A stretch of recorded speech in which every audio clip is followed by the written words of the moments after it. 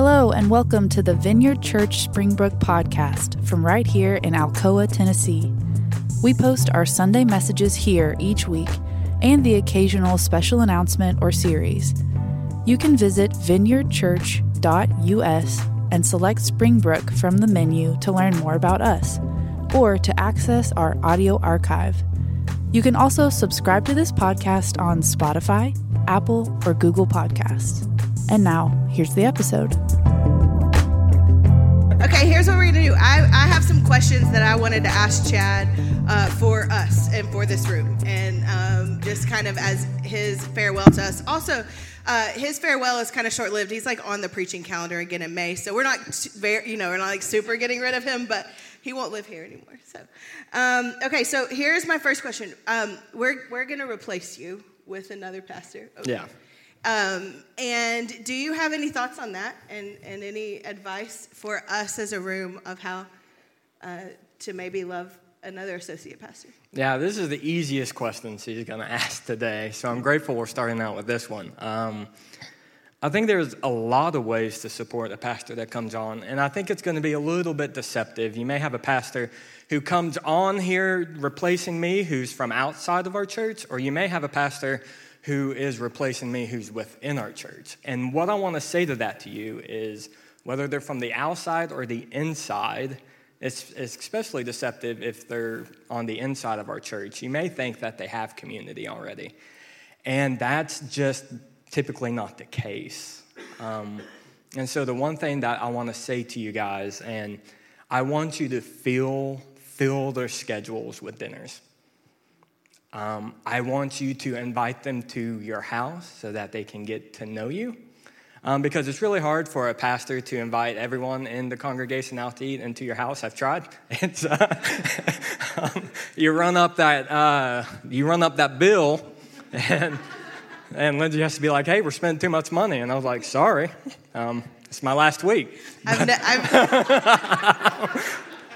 Just, if anyone wants a meal tomorrow, let me know. I got you.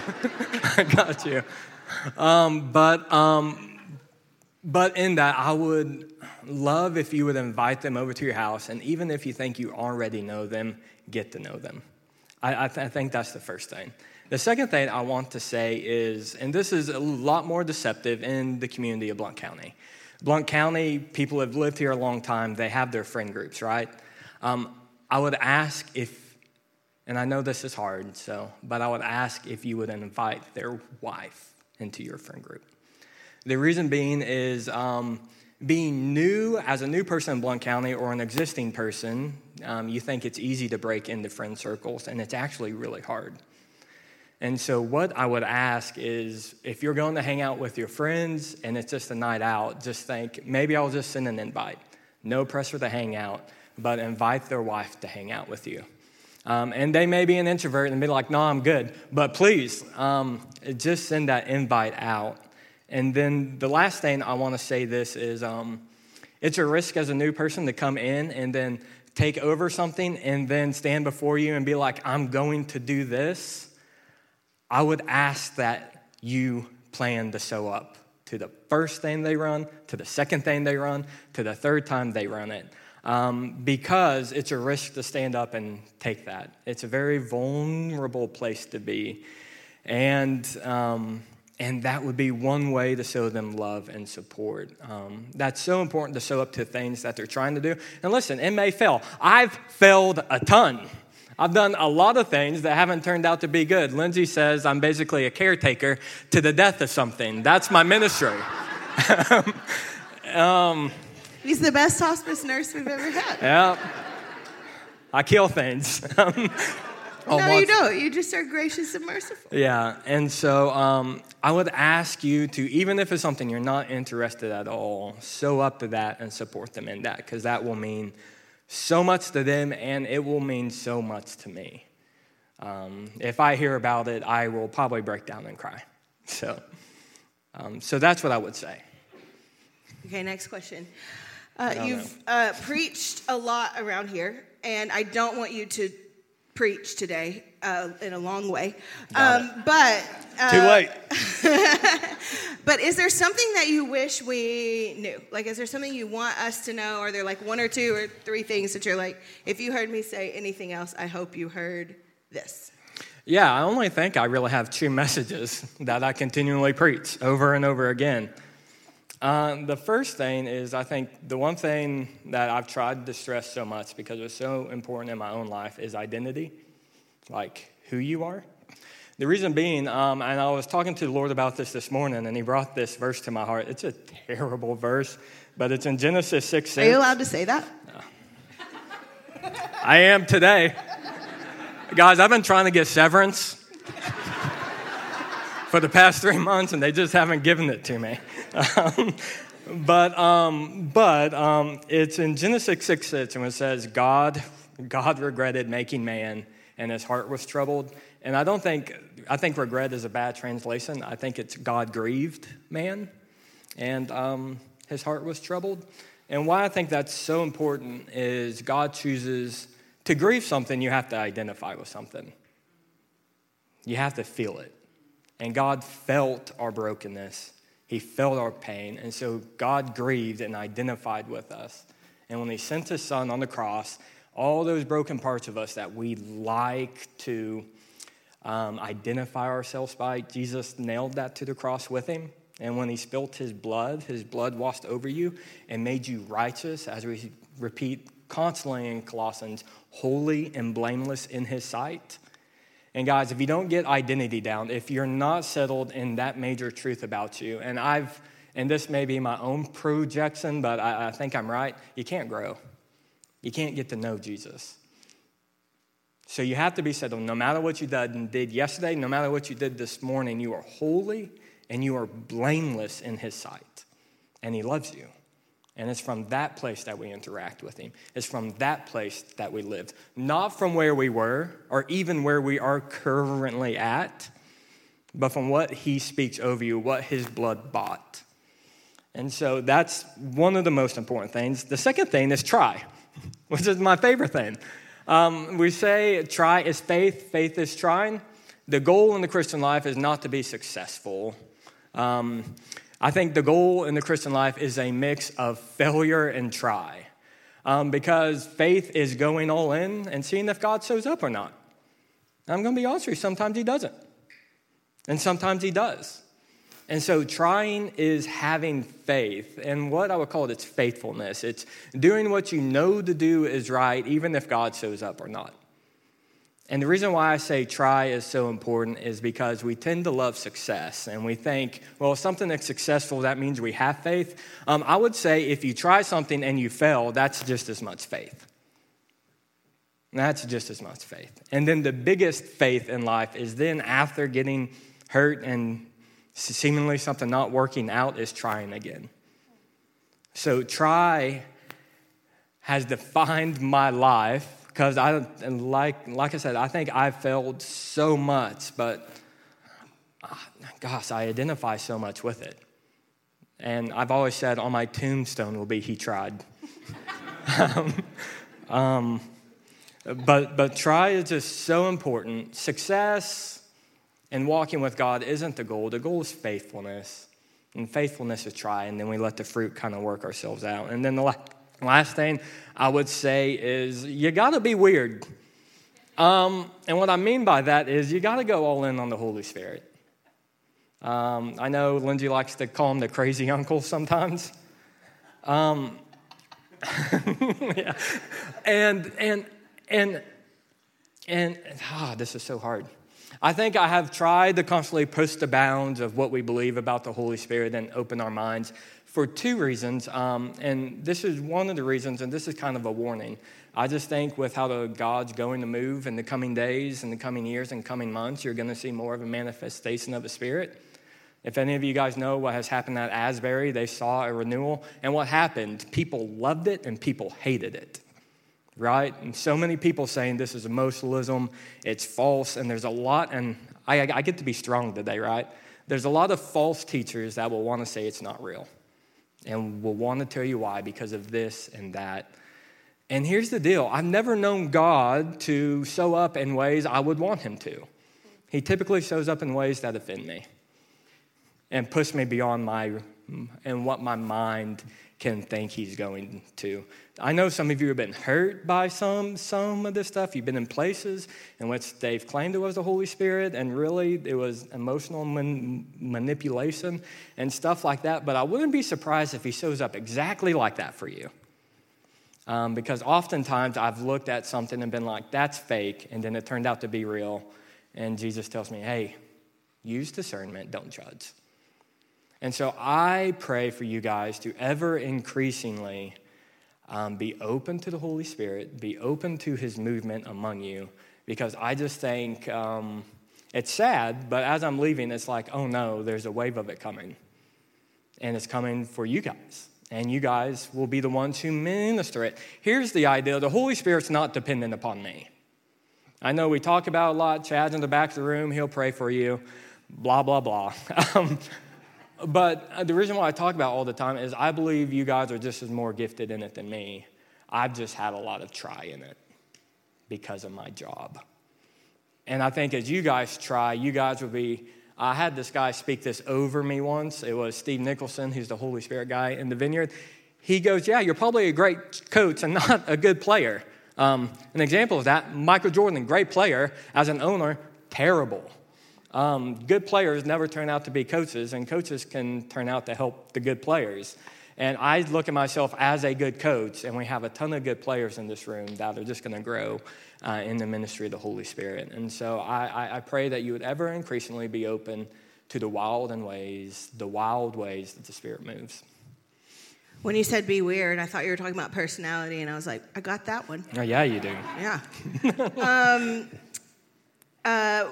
One of the things, I want to ask you what you admire about us. We have a friend who I'm stealing these questions from, and he says it's important that we say what we admire in each other. And so before I ask you, I want to say what I admire in you. Not everyone gets to work with one of their best friends, so this is heavy for me this morning.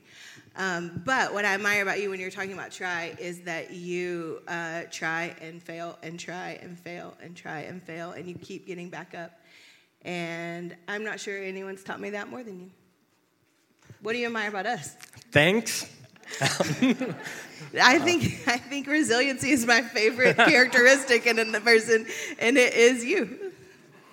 I will always keep these words within my heart held tightly forever. Are we still friends? We'll find out, won't we? Yeah. What do I admire most about you guys? Whenever I took the job, one of the things that got me so excited was about this place is that it's a place of grace. Like, you guys are filled with grace for people. And that's important to me for a number of reasons. Number one is because I think a place of grace, when it interacts with faith, like, that's combustible. Like, when faith meets grace, anything's possible in the kingdom of God. And so for me, that was like, I'm going to take this job because there's a ton of grace here. There's a ton of, and I want to use the word almost inappropriate grace, because Jesus' grace is often inappropriate. It goes beyond the bounds. It offends us in a lot of ways. The world on one side and religiosity on the other hate one thing, and that's grace. They hate it. And so one of the most exciting things was that, but in that, we've had 9 people join I call it a cohort with the guy we've talked about named Seth Bussell, a guy who does ministry in New York. And this guy often is like, church people, I got to train them. And he's always not so happy with what he interacts in that world. But he interacted with our people, and just a few of us, one time. We've only had one meeting so far. And he told Lindsay the one thing he appreciates that he experienced about just 9 people in our church is that they really love lost people. And I think that's a microcosm of our church. And that's the grace of our church, that lost people can find a place here. And that's important for me because I am still somewhat of a lost person, right? There's still parts of myself that are searching for Jesus, and still parts of myself that are being found by Jesus. And as someone who grew up outside of the church, I started going to church around 19, but probably wasn't a believer until I was about 23 or 24. And they told me I had to forget that side of me. And here, I've become more in touch with that side of me. And I love that side of me. And you guys were a big part of that. So I think grace is one of the huge things that I admire about you guys. The second thing is you guys show up as yourselves everywhere you go. Like, I interact with you guys like a lot of you people go to CrossFit. I see you there.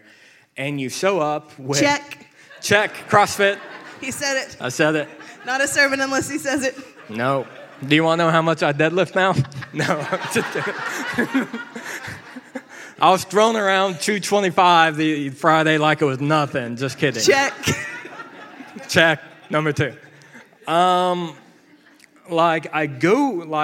go with you guys in those spaces, and I see you guys show up in 2 ways. You show up, which I appreciate so much, as yourself. And what I mean by that is you don't hide your brokenness from the world. And that's so important, that you show up and you give the world the gift of whatever excellence you may have, but you also give them your brokenness. And understand this, lost people and people that don't know Jesus can rarely relate to your excellence. But what they can relate is to your brokenness. And so I admire that about you guys so much. Okay, I'm going to kind of flip that question a little bit. What do you wish that we saw in ourselves that maybe we don't see? Mm-hmm. You have more faith than you think you have. And I mean that in a number of ways. I know some of your guys' stories. I know your relationship with the church and the fact that you choose to still show up here on a Sunday morning. That's faith. Faith is not so much you have this great hope, you have this great feeling inside of you. It's when your dreams have been dashed and you're probably pessimistic, but you still show up. And that's so much faith that you show up in this room. And I know that's the story of a lot of you guys. And I hope you see that, because you may think, man, I don't think I have faith anymore. I'm barely hanging on by a limb. But faith is just doing something. And the fact that you show up here on a Sunday morning, that's a ton of faith.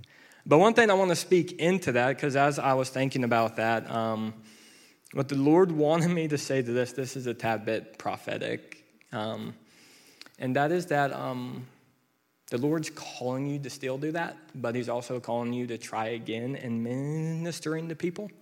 Like, God's calling you up out of that place you are to where you think you can't do ministry or you think you can't help people. But if you're in that place, he's calling you to rise up in that, because you can also do that too. And I know that's a hard word to hear if you're in that place. But you guys have so much faith. And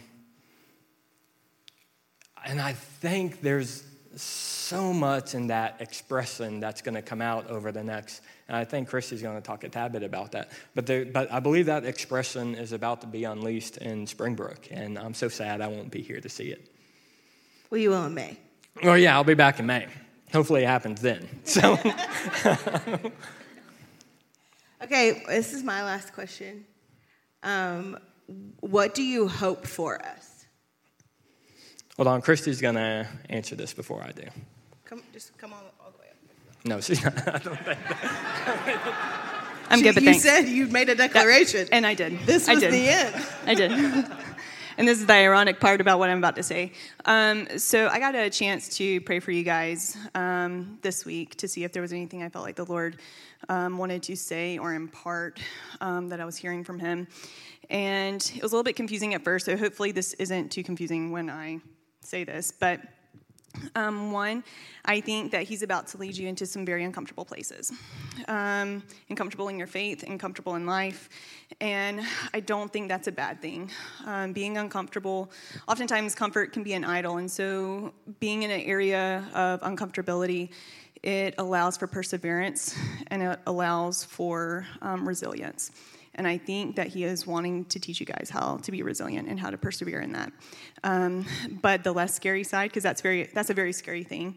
The less scary side, and where I was getting a little bit confused with this at first, is that basically side by side to that, what he's doing concomitantly is that he is, and this is the beautiful part, there's going to be so much grace in that, because I truly believe that he is just going to show you his simple goodness, to where he is going to lead you to experience him over and over in a way where you will confidently expect his goodness and kindness.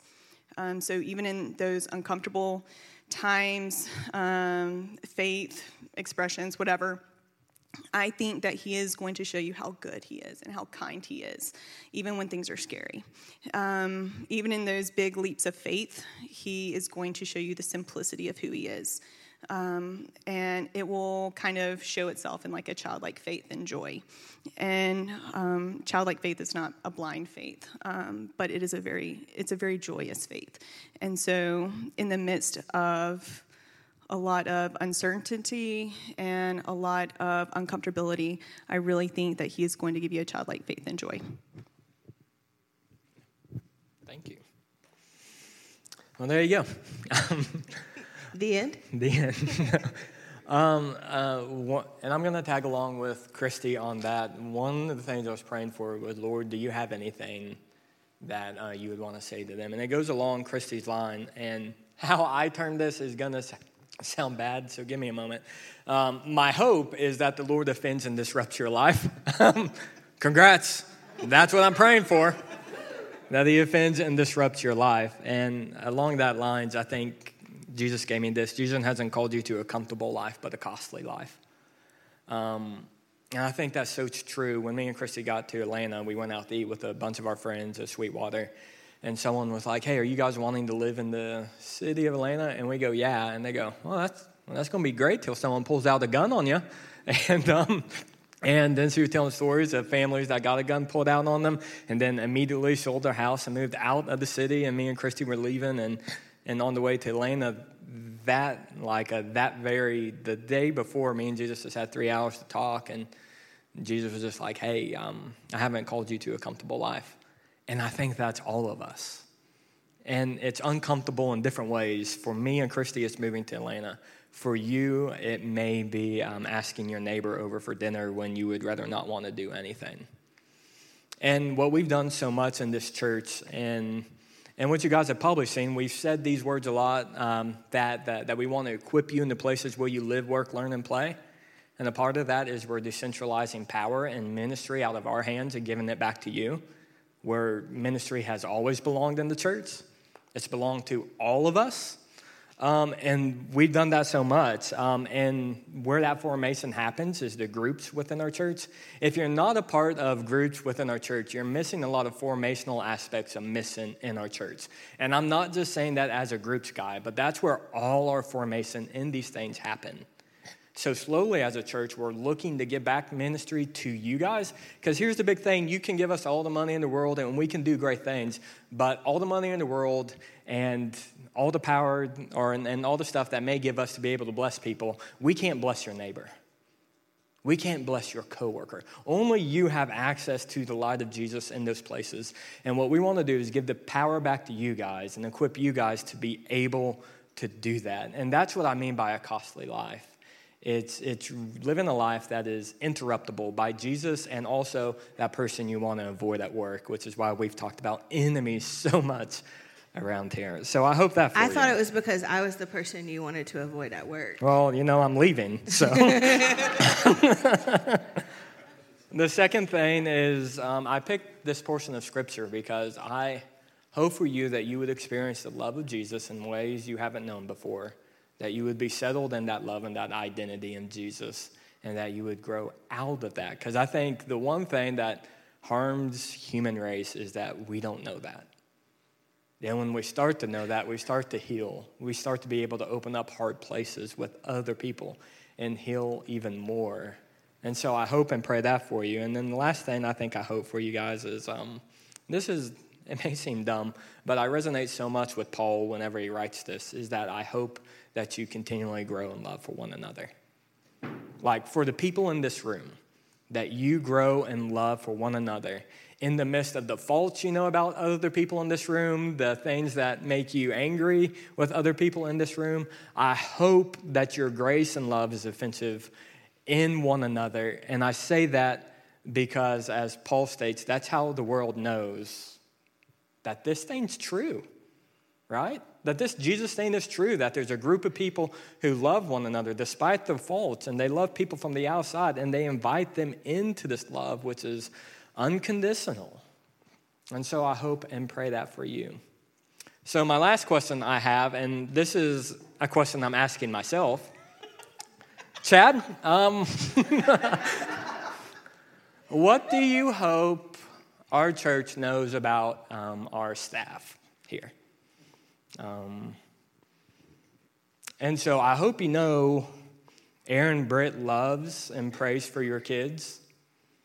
I hope you know that, and I resonate a lot with Aaron Britt because we both weren't raised in the church, and so everything she does is out of this strong sense of purpose and innocence. Like, the church hasn't been able to hurt her in like any ways that kids who grow up in the church. And so there's such an authenticity about the way that she goes about ministry that that is rare. And I want you to know that about her. I want you to know also that so Seth makes us, and whenever we were in New York, he was like, well, what's one thing you're jealous of them about? She is going to be such a great speaker. Like, the one time she spoke, it was like, oh gosh, that girl has it in her. And God's just blessing her and is going to keep on growing her. She's magnificent now. I can only imagine what she'll be like in a few years. But she loves your kids, and she thinks about your guys' well-being every week. And then Johnny, who I cry over the most in this room. I resonate with Johnny so much because there's two reasons for this. Whenever I was out in Knoxville, of course, we were struggling in the last 6 months, but Johnny would just show up on a Sunday night and be like, hey, can I run sound? There's no reason for him to be there. Other side, he's just trying to close that church because it would be easier for all of us if we just closed it at the beginning. But Johnny showed up every week. He didn't have to do that. Newly married, has a family, but chose to come out there. And I don't think you guys know how much he sacrifices. Johnny's one of the reasons why I believe the organizational church can still do a lot of good. As an executive pastor, you don't get to see him on stage a lot or around here, but he's one of the huge reasons why I trust faith. He's one of the few reasons why I trust organizational churches. And I don't know if you know how much of a gift Johnny is to our congregation. He is such a gift. And I trust him. Like, I'm never like, oh, is Johnny going to do the right thing? I just trust him so much. And I want you guys to know that. And I'm jealous of how smart he is. Gosh, I wish I was that smart. And then Lindsay. One of my favorite things about Lindsay, I think Josh Armstrong, this isn't exactly how he said it one time. And so it's Josh, so you know it's going to be bad. She said that Lindsay is so positive, she's almost untrustable.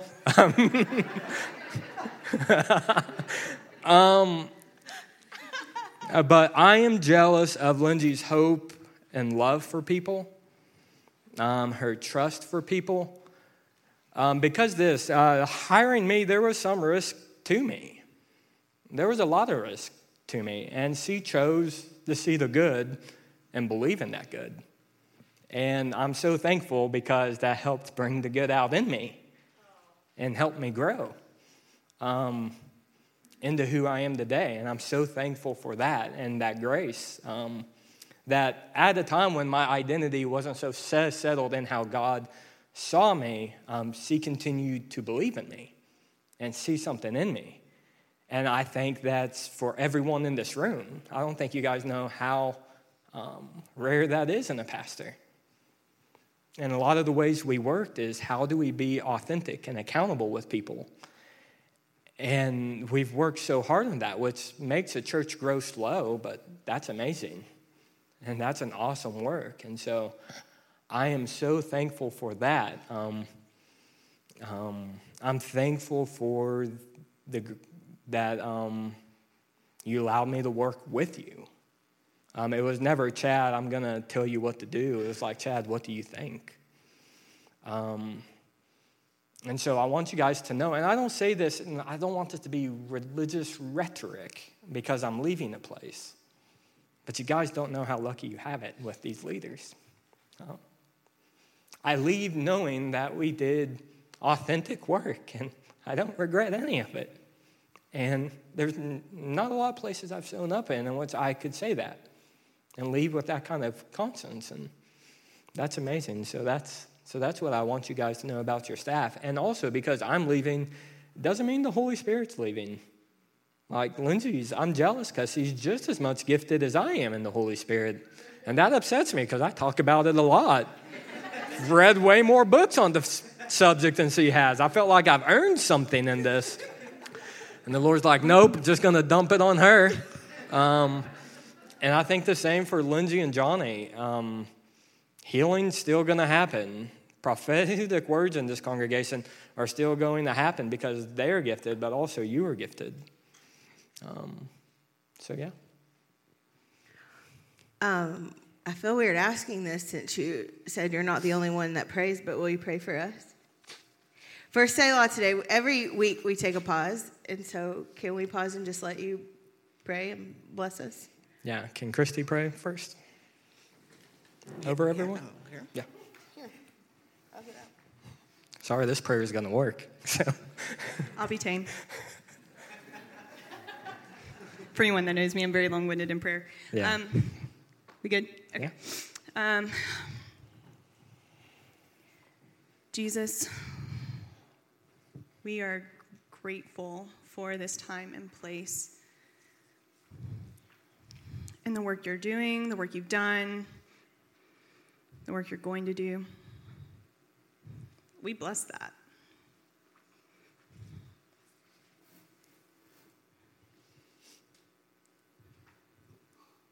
We thank you for the ways that you are teaching and moving and growing everyone here, whether they've been here for a long time or not. So I bless that move. I bless that work. That you would continue to grow and multiply love and joy and kindness, that these people would just have so much confidence that you will show up and that you are good, even if it's not what they expect. That they can always expect you to be good and to be kind. And so I ask that you would just shower your kindness and your goodness to where they can't escape it. To where it's too much and emotionally, mentally, physically, that they are just overwhelmed by you.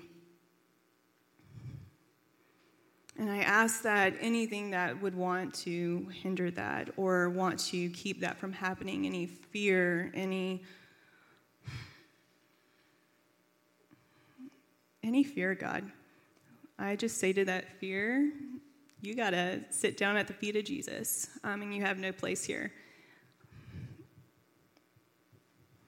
And I speak to the worry and the feelings of unworthiness and the feelings of hopelessness.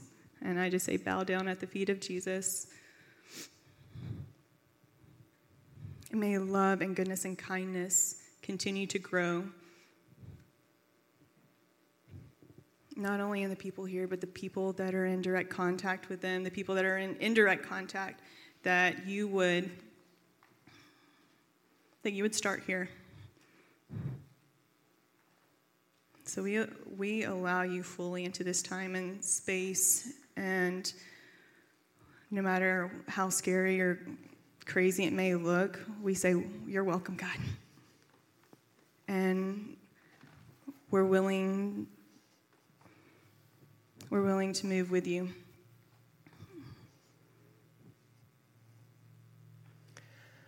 Yeah, and Father, I pray,